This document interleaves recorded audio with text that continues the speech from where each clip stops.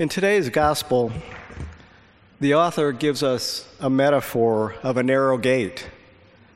And just like in Luke's parables, we have an antagonist stirring the pot. But unlike the other parables, the antagonist is not a Pharisees or a Sadducees, but a nondescript person. We don't even know if they're a man or a woman or a child. The point is, it could be anyone.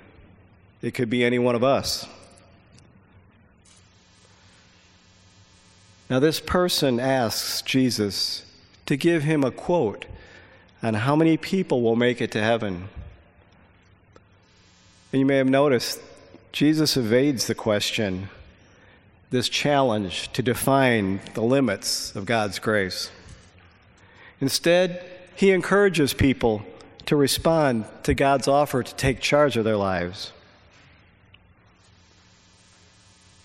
The narrow gate is not there to restrict access. The narrowness of the gate is there to emphasize the zealous, disciplined effort needed to gain entry. How few or how many is beside the point. The point is, we must strive to get through the narrow gate. And the Greek word agonizomai is translated as strive in this gospel.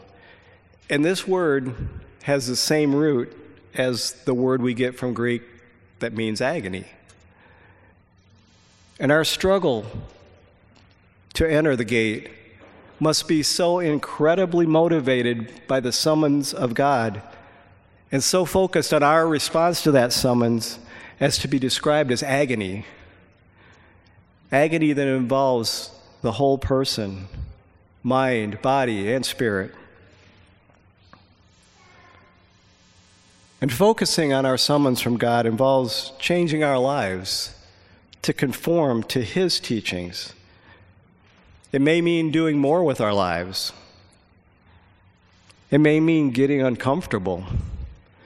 It may mean giving up things in our lives. And that's the big one, isn't it? We don't like to give up things. But we cannot get through the narrow gate if we are carrying too much cumbersome baggage. Now just ask any young parent who is holding a toddler in one hand and balancing two carry-on bags in the other as they try to navigate the narrow aisles of a modern jetway.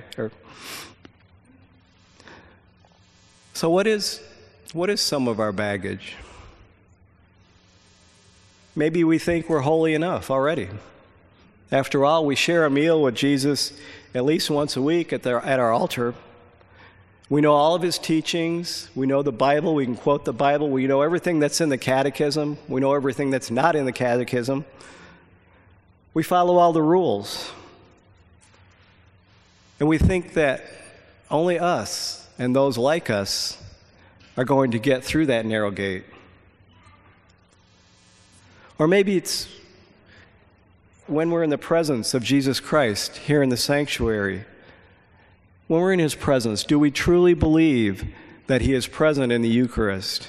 Do we believe that he is the Son of God? And do we long vigorously for the reign of God that he proclaims?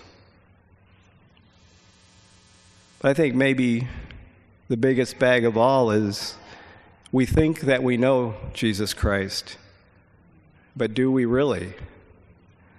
Luke tells us that the ones that were shut out will say, they ate and they drank with Jesus. They knew that he taught in their streets, in their synagogues. But did they really know Jesus?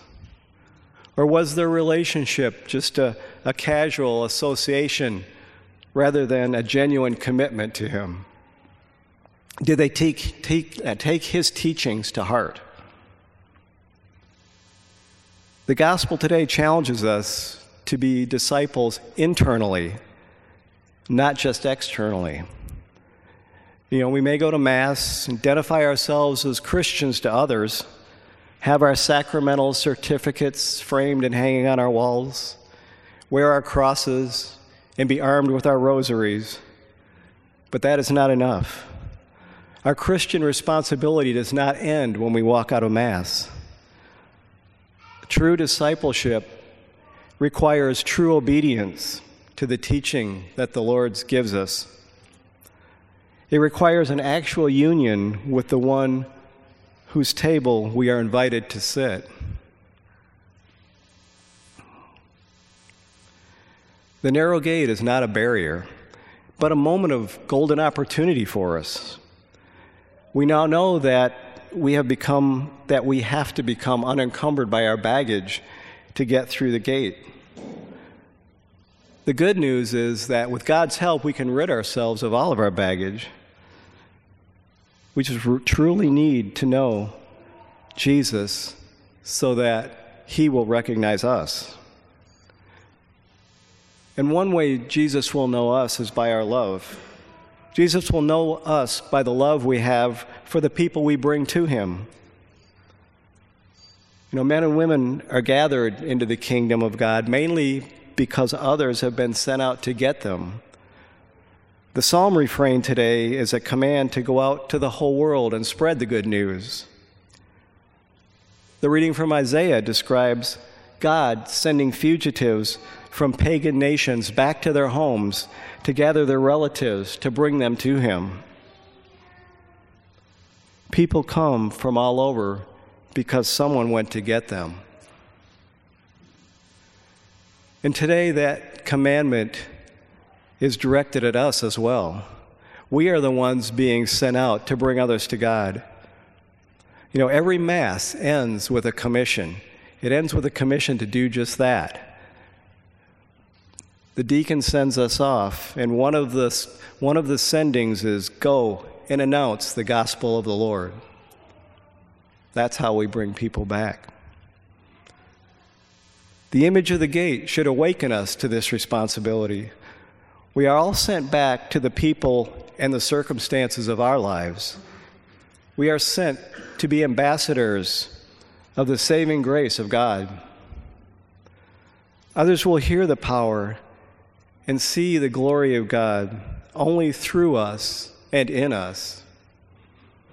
We are sent out to be the light shining on the hill for all to see.